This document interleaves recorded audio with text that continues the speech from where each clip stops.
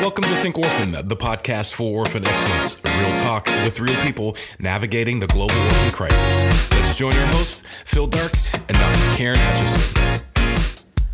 Welcome to the Think Orphan podcast, folks out there. Today, you know already it's a different special episode because I'm talking right now, and it's not the beautiful Karen Hutchison sharing her beautiful, awesome introduction to this show. So I'm just going to get right to it. That today we have a special guest host because Karen is not able to join us today.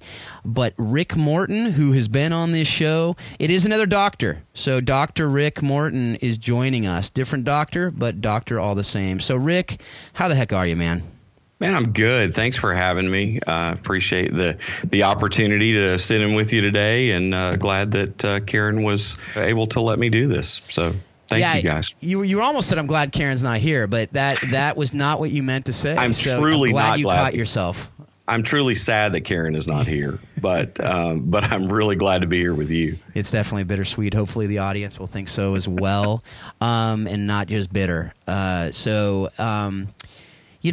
Today we have a great guest for the interview.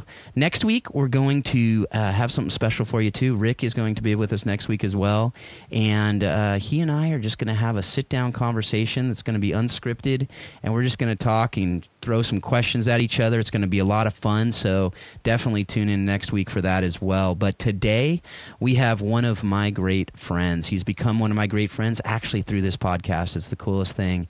Jephat Chifamba over in Zimbabwe, one of the best men, most amazing men you'll ever meet if you ever get the privilege to meet this man.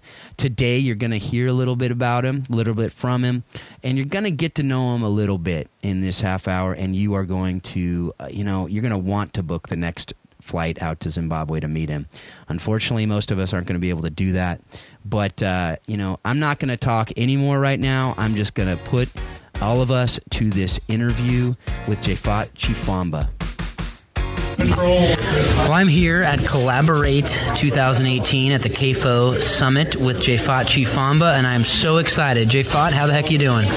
I'm feeling great. Good to have this conversation. Yeah, this is going to be a lot of fun. I know for you folks out there who have been following the Think Orphan podcast from the beginning, you've probably heard Jephat's name here and there. He's been able to share some questions. We've been able to have some conversations. We've just become good friends over the last year and a half, and I just excited for all you out there to get to know Jephat a little bit. So why don't you start, Jephat, by just sharing your story, where kind of where you live, where you came from, what you're doing, and kind of how you got to be caring for orphan and vulnerable children.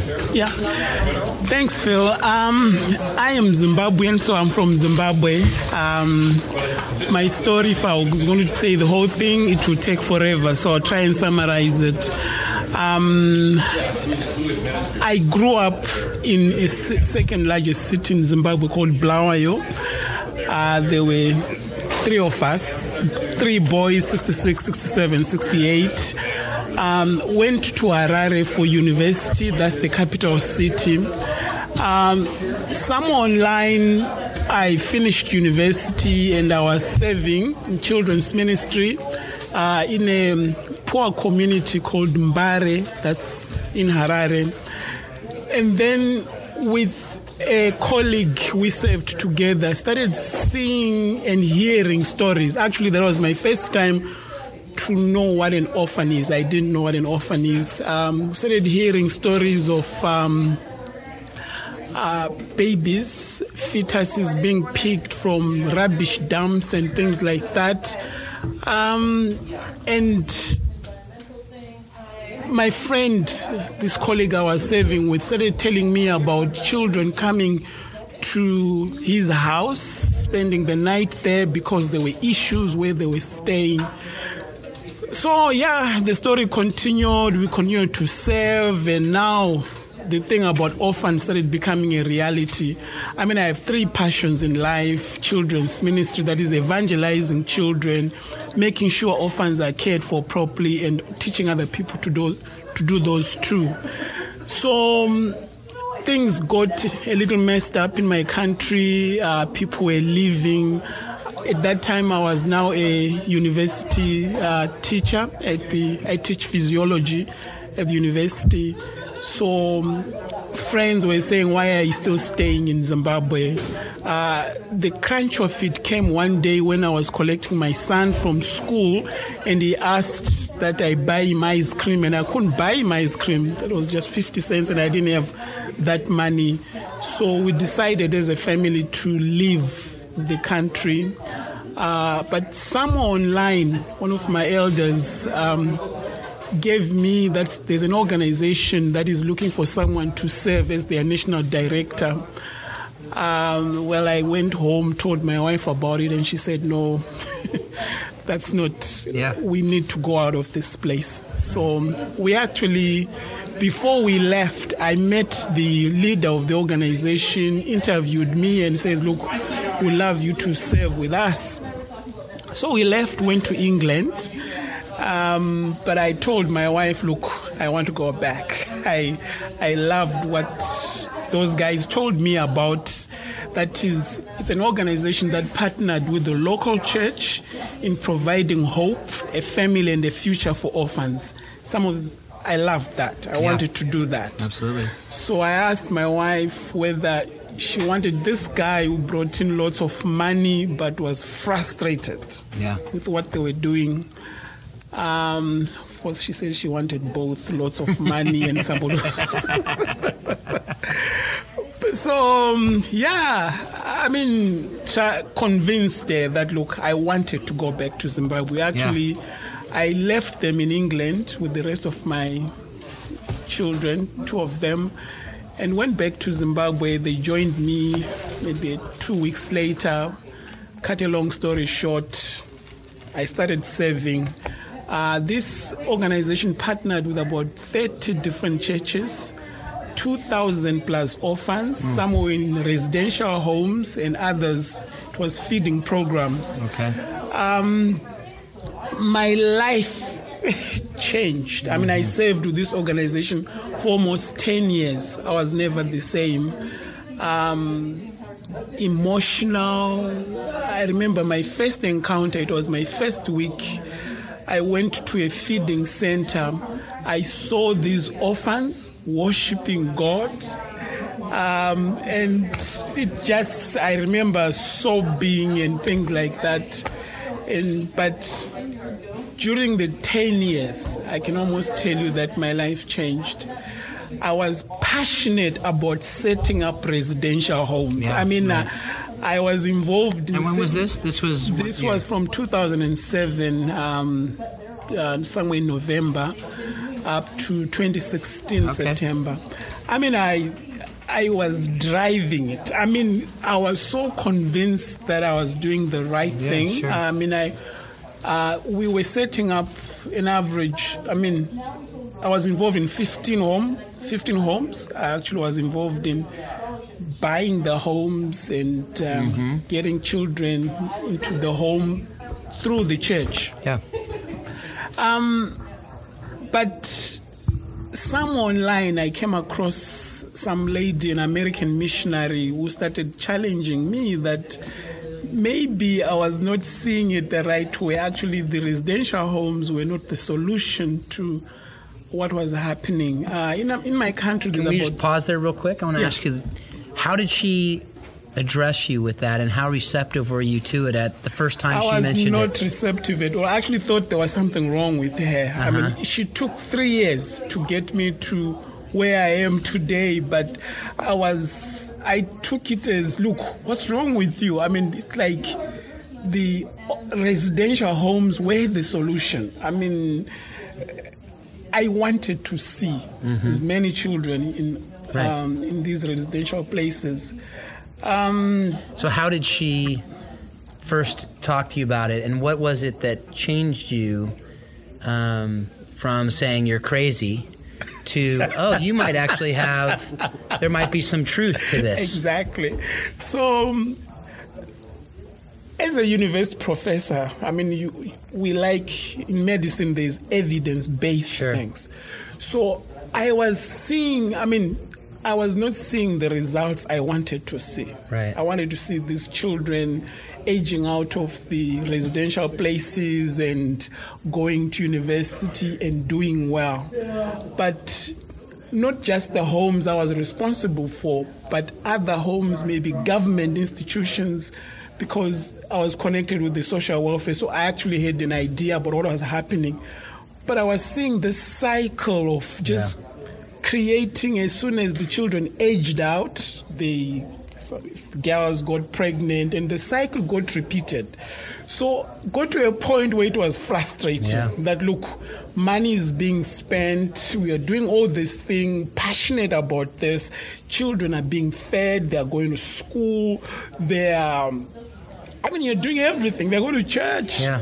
And as soon as they aged out of the home, they got pregnant, they repeated the cycle. So there was a gap. Yeah. I couldn't connect that. Then some online, I then bumped into another girl who had aged out of an orphanage. This was almost government institution. And she said to me, 12 of them aged out of that institution. Half of them committed suicide within a short space of time. This is girls. And the other half married men much older than them.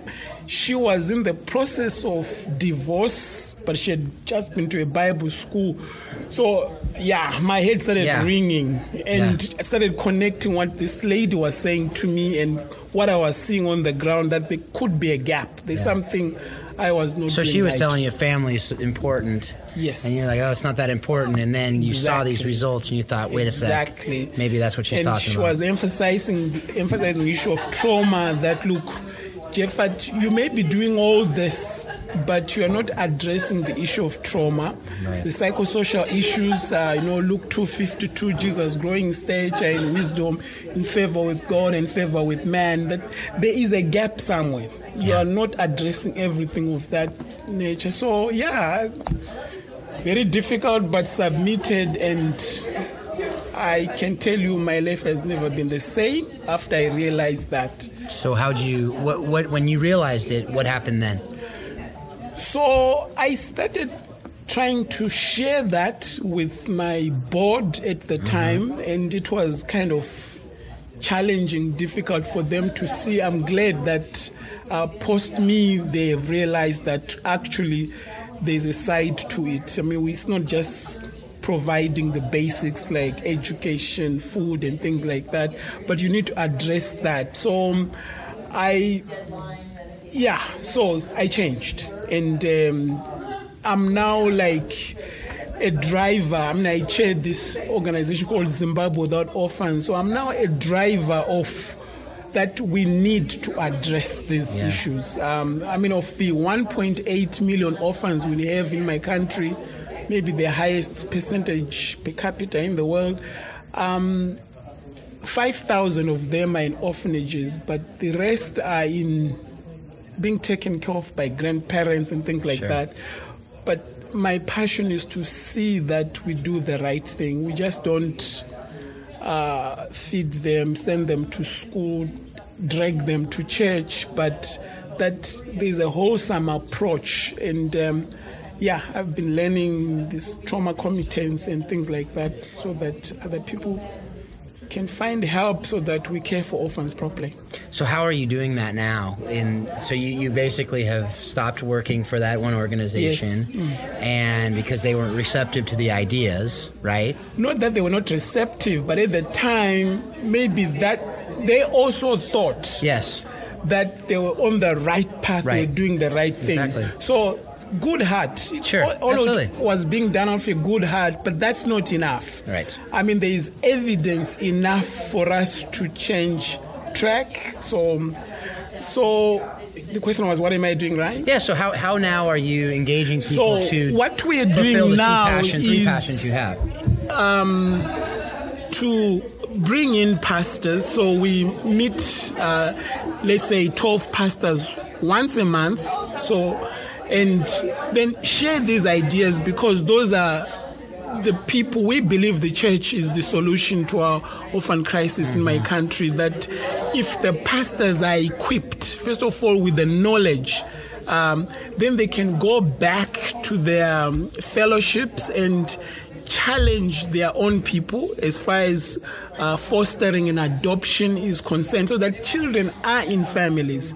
So we empty orphanages, okay? So that, because, right, one of the things is the belief is that the orphanages is the solution. I was at some Christmas party this past year with one of our political leaders. She brought all the orphans, and someone there, a caregiver, was saying, would like to have land to build orphanages.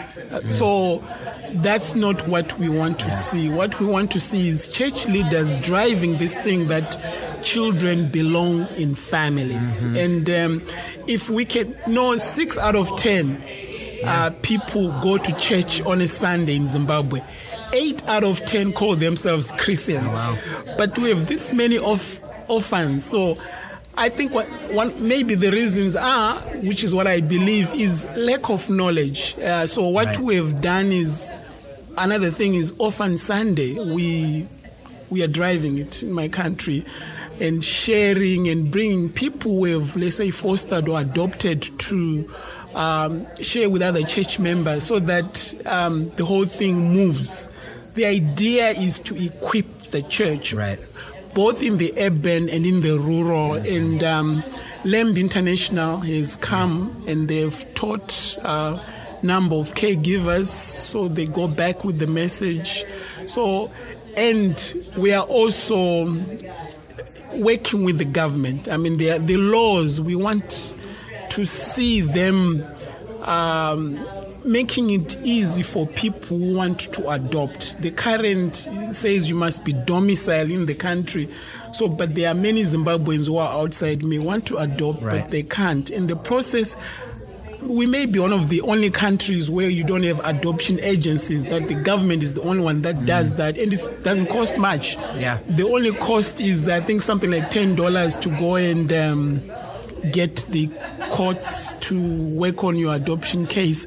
So, working with the government, equipping the government, the social workers, there are problems that they're not as many. We only have, it's almost one social worker to 40-some thousand children. Oh, wow. And that's a challenge. But we are hoping that they can recognize church leaders or community leaders as partners who can work with the social workers, so that we can, God helping us, fix this problem in our nation. Yeah. So you have working with the pastors, working with the government leaders, hopefully helping them to work together. Yes. Are you conversing with the orphanage directors and the orphanages throughout the country? Is that something that they're open to at this point? See, that is complicated.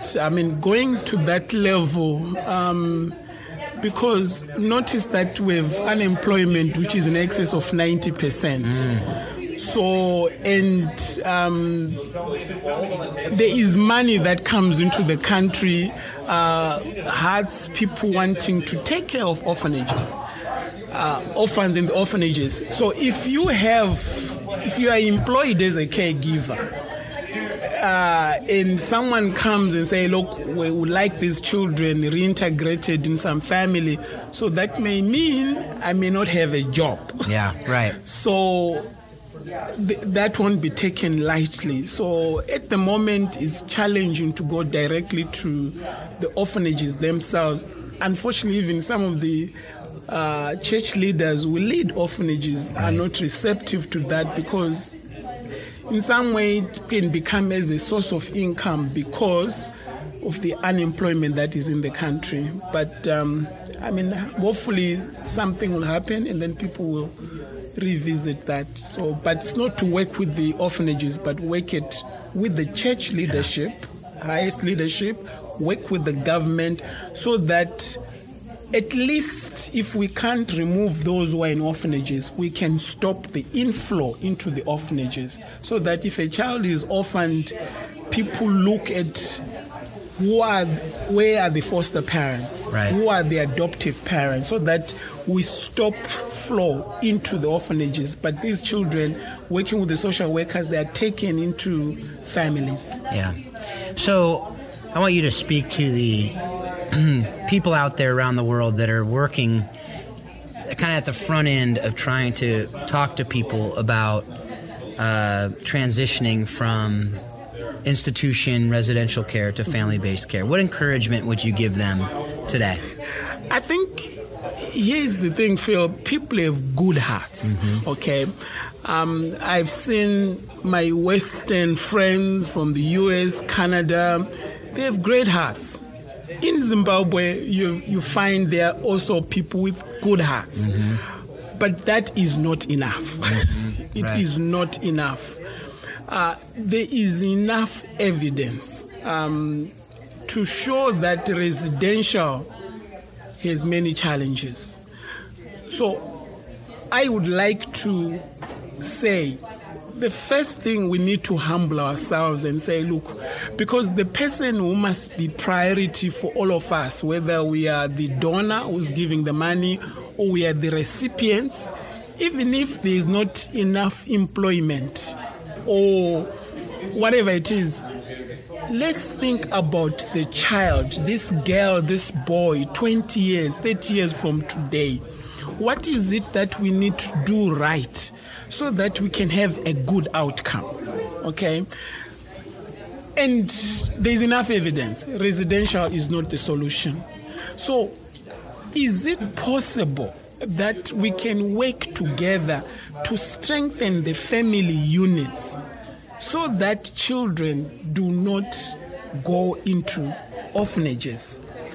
Is it possible that, it costs my own local church, we are pumping out something like $3,000 a month to look after 6 children. Everything is taken care of. But each time I visit those girls, something in me says there's a gap. Okay? So it's to sit down, that's what we are doing, to show the leadership that, look, this will not work long term. Is it possible that these girls can be in families? With my wife, we're trying to buy land just behind the home where these girls are staying so that we just take the whole lot, stay in our house. But I think if we can get as many of the pastors buying into this, it's not like it was not happening in Zimbabwe. Like I told you earlier on that I got to know what an orphan is when I finished university. It's just that the advent of HIV killed between 20 and 45. So those who were parents, they were no more. But so the new people who are parents now do not have, they don't know that actually, so it's lack of information. So if people there's advocacy, there's education, even going to the schools and telling the school children that, look, you can actually have somebody in your house, who can become a brother, a sister. They don't necessarily have to come out of mom and dad or something like that. So I want to transition and change gears just a little bit here, because I think it's related. But you have listened to most, if not all, of the podcast episodes, right? And I just want you to also just share with the audience. I know obviously people in the audience are listening to this. If they're this far into the episode, they've listened to a lot, right? Yes. At least this interview. How have you used the podcast in the work that you've been doing, in your learning, and just how would you encourage others to use the podcast to further best practices? So one thing I quickly realized that it's not enough to just listen to that podcast on my own. I've tried to share that with my colleagues on Facebook. I've in some way downloaded it and made sure other people hear it. This is the breadth and depth of information that you do get if you listen to the podcast. All I do is when I'm driving to work, I just plug it and I play. Right. So you get to hear the information compressed and to the point. So for my own benefit, I've listened to that, but I've also directed some of that information to people I know who are leaders who can influence change wherever it is. Right. So I can't remember, there was one podcast discussion about this transitioning from a residential to family-based care. So it's things like that. So you just send it to a pastor who's responsible for a home, an orphanage somewhere, and say, Pastor, if it's possible, please find time to listen to this. So that's how I have done it. So some people want to adopt. So I actually got a text message yesterday, someone saying, look, I'm thinking about this.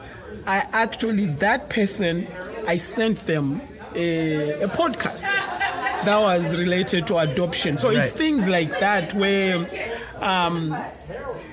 we can use it. If you listen to I think they're getting to about 100 now. If there's each time there was a series on human trafficking, it's a new thing.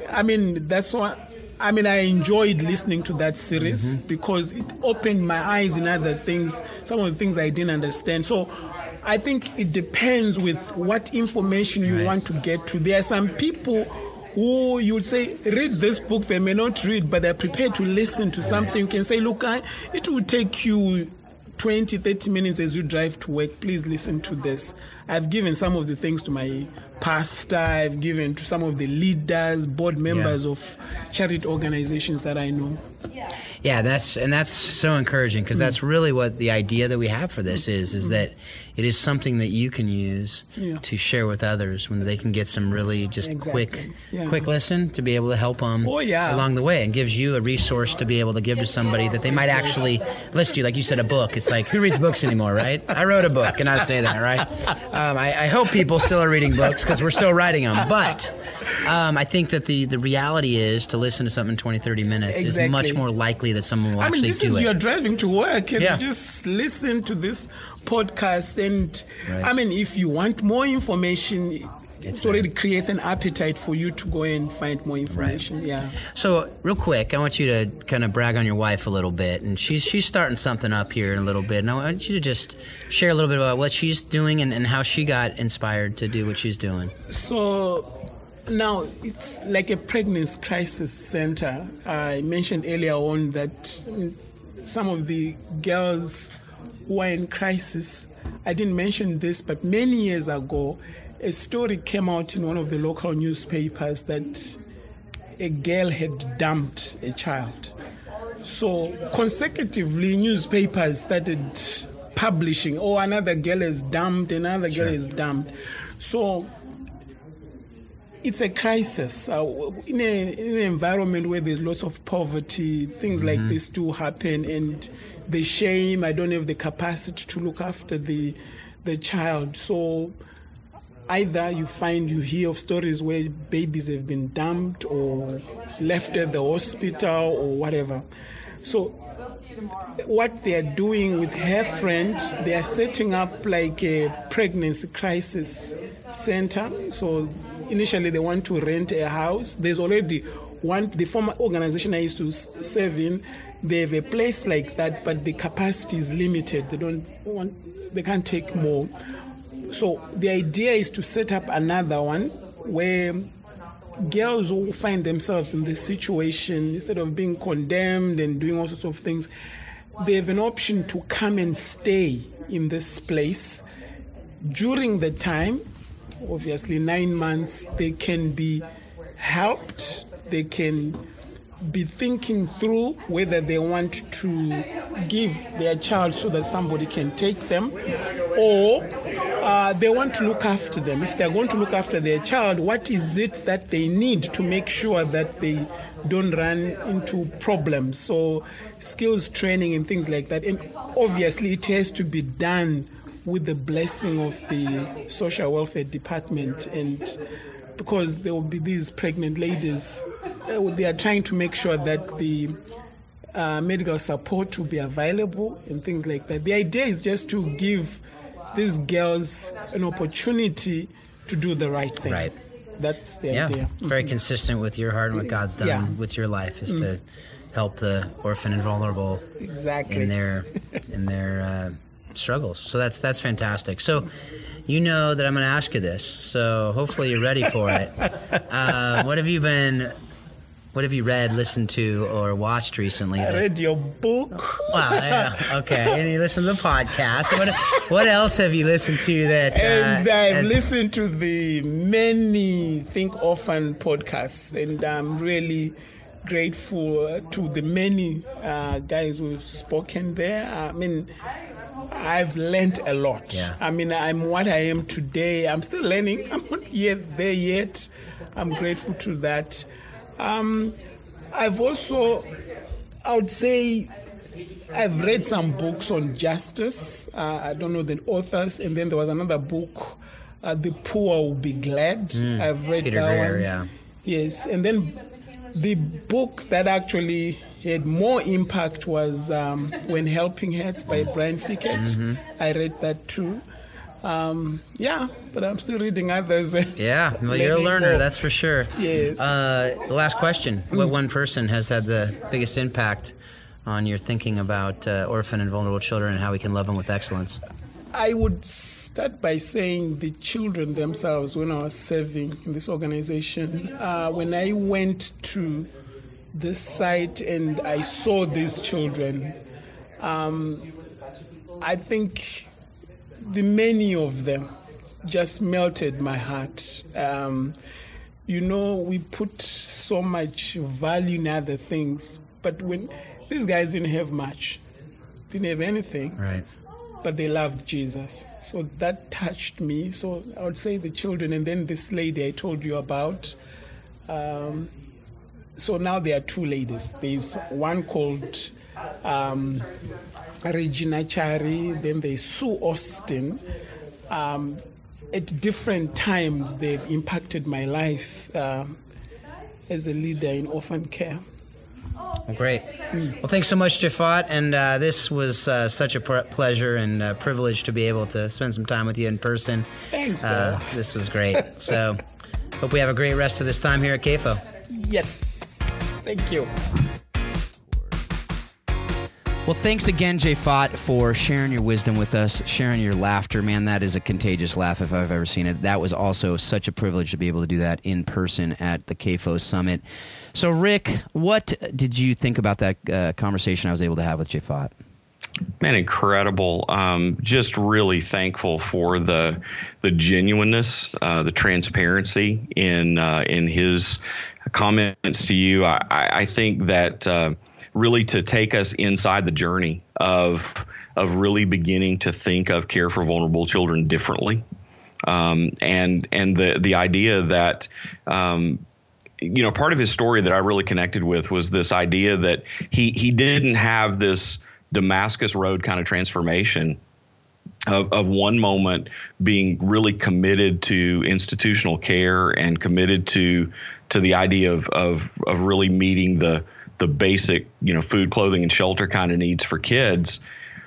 And then all of a sudden, like, there's this immediate moment where he turns a new leaf and says, children belong in families. His testimony was that it's like 3 years that this interaction happened with this American missionary and just kind of in his thinking. And I think that's really reflective of the journey of a lot of us, that we're still in process, and we're still learning, and we're still growing in our understanding of what is best. And I really just appreciate his transparency to say, that this was something that was a conviction that was a long time building for him.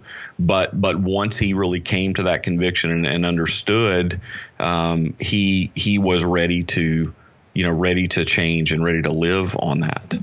Yeah, that's something that really, really struck me as well, and so much of this isn't scripted, and I'm so glad I asked the question of him, how was it? Was it overnight? I didn't ask it exactly that way, but like you said, 3 years. And he thought she was crazy at first, which I imagine, hopefully you folks out there, that was encouraging to you to not just give up on one conversation. If you have a conversation with somebody and they appear to reject it, to say, if you believe in something and it's based on some real evidence and some real experience, to really be able to go into these conversations with confidence that your words will not fall void, your words will not fall flat, and sometimes it may take a really long time, and sometimes it may not be you who's going to be the final kind of nail in the proverbial coffin, so to speak, of the person's thought on any given subject, right?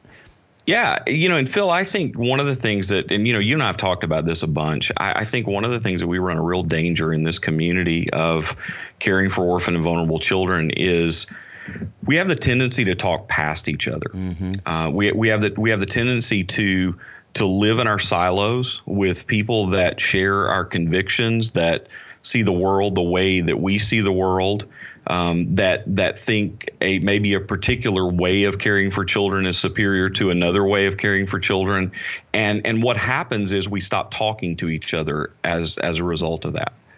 And I think part of the proper humility that he really, that's one of the things just comes through in the genuineness and the transparency is just this, this real, just profound humility to say that he continued to engage in those conversations for 3 years. He didn't shake the dust off his feet and go elsewhere.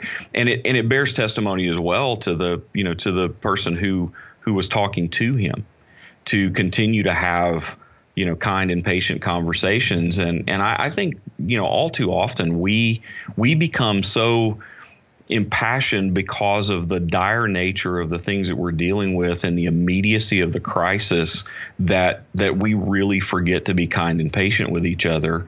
And that ultimately is not healthy for any of us. And it's certainly not reflective of kind of the God-based reason, the gospel-based reason for us to be engaged in this.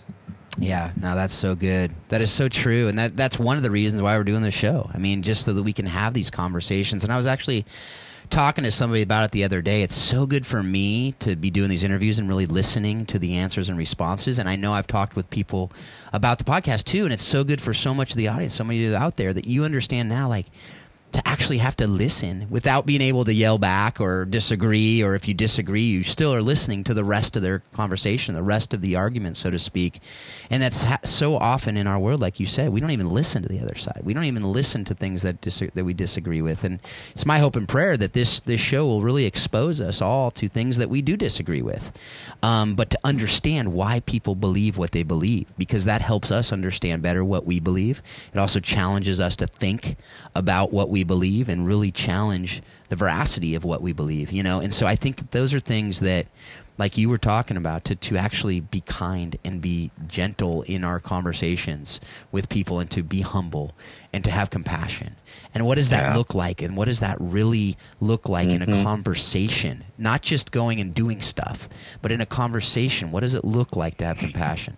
What does it look like to truly be empathetic? And that's the other thing. I was listening to something the other day that they were talking about. Empathy isn't like ingrained in us in birth. It's not something you have or don't have. It's something you develop. It's a learned behavior.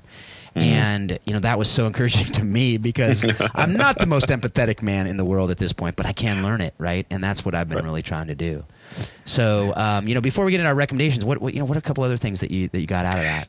Yeah, I think the other thing, and this just, obviously it just resonated with my heart, is his commitment to the church.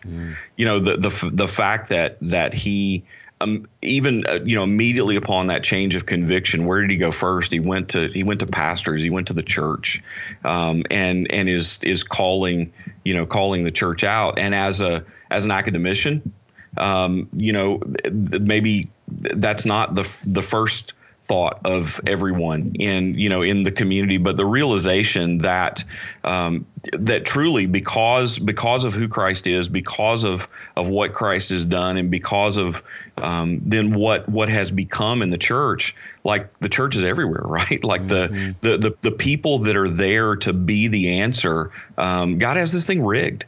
and the church is already there, and the church is already present. And so to not look to build structures around the church, to not look to, to try to go around and do things the easier way, but to go back into the church and to call the church out to be the answer, and so pressing in and using the tools that are available. And I loved, how he talked about even some of the simple things like Orphan Sunday in Zimbabwe, and the idea that has taken root there, and meaningfully how churches have become engaged. Yeah, the one thing about Jephat that really stuck out to me, like you said, his humility, and especially he's not your typical academic, as you said. He's not the guy that is cerebral.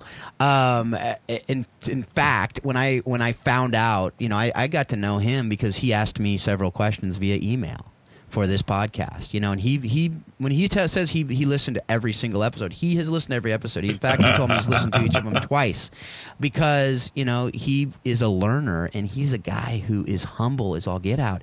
And I'll tell you what, like, he cares deeply. I think I told the story on this podcast how cool it is. Like, he's become one of my really, really good friends, and we've hung out maybe 2 or 3 times in person, but.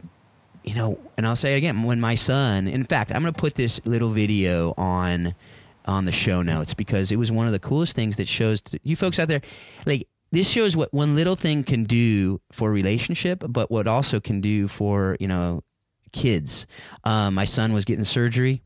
I posted on Facebook that he was getting surgery. I had a little picture of him. 2 minutes later, in my email inbox, I get this email from Jephat, and it was a video that he made. He basically said to my son, "I'm praying for you. I love you. I'm thousands of kilometers away in Africa." And he said, "I'm praying for you. I love you." And I showed it to my son. And I'll tell you what, that made my son's his whole demeanor changed. And you know what? That just said to me, I love you. I care about you. And we don't have to be in the same room. We don't have to be in the same country. We don't have to be in the same continent. But we can encourage each other. We can love each other. And, and that was something that struck me and told me so much about this man. And that was before I interviewed him. That was before I knew all the details of his life. That was before I knew all the amazing things that God is doing in and through him. So that's hopefully something that will encourage you guys. Rick, I know you probably have a bunch of stories like that with different people that you've been able to get to know around the world. And hopefully next week we can talk about it. The other thing I just realized is there's some people out there, I know this is hard to believe, Rick, but there might be some people out there who have never heard of you, who don't know about you, and they may not have listened to every episode like Jephat has. I'm absolutely shocked, Phil, that there are people out there that don't know who I am. Yeah. So that's totally the way it should be, right? But we share like a 2-second, not two, maybe like a 15-second version of who you are. Yeah, I'm a Christ follower. I'm a husband. I'm an adoptive dad. I have 3 kids that are adopted from Ukraine, and have this incredible privilege to work as a part of a ministry that is, I think, well-rounded and gospel-centered in Lifeline Children's Services. And we get the opportunity to do a lot of different things, from adoption to foster care to orphan care around the world to education and counseling and resource development and just a whole lot of stuff. And I get to be, part of the external presence of that and communicating that to churches and people, and bringing people along for the ride. So but at the end of the day, through the books and the stuff and the jobs and all those kinds of things, at the end of the day, I just kind of find myself as a guy with a Bible, who read the Bible and took seriously the fact that God has called us out to care for the vulnerable, and to do that in Jesus' name, and to do that as a picture of what he's done for us in the gospel. And so, it's a privilege to get to do things like this, and to be part of this community with a bunch of people that are shoulder to shoulder believing the same thing and striving for the same things. Yeah, and I can tell you folks out there, Rick's living it out. He's wanted to become one of my great friends, and another one of those men that I am very proud to call friend and brother. And so, well, that is mutual, my friend, and very, very thankful for you. Well, I'm psyched for next week as well for the conversation we're going to have. Actually, before we obviously release it next week, but we're going to be able to have a fun conversation. So folks out there, this is just a little taste. So if you don't like it, then you don't need to download next week, but hopefully it will be something that you look forward to. We're just going to have a fun conversation about things we've been learning, things that God's been teaching us and we've been seeing around the world and how we can hopefully encourage and challenge folks out there with what we've been learning. Hey, if they don't like it, they can just turn it on double speed and listen to us like we're chipmunks. So it'll be great. Absolutely. And you can even do triple speed if you have Overcast. And so you can get through it really, really quickly. So, with that, let's get to the recommendations. Usually it's Phil and Dr. Karen recommend. Today it's just Phil recommends. Rick is going to be sharing some of the things he's been reading next episode. I just gave him one of the unscripted questions that I have for him, so that gives him a little head start. But the book that I found recently, and it just caught my eye because I hear the question multiple times a day in my house, and the book is called Wait What? And it's Wait What? And Life's Other Essential Questions. And, it's a fantastic book that short, quick read, and I'm not even going to say a whole lot about it. The 5 questions really quickly are: wait, what? I wonder. If can't we at least?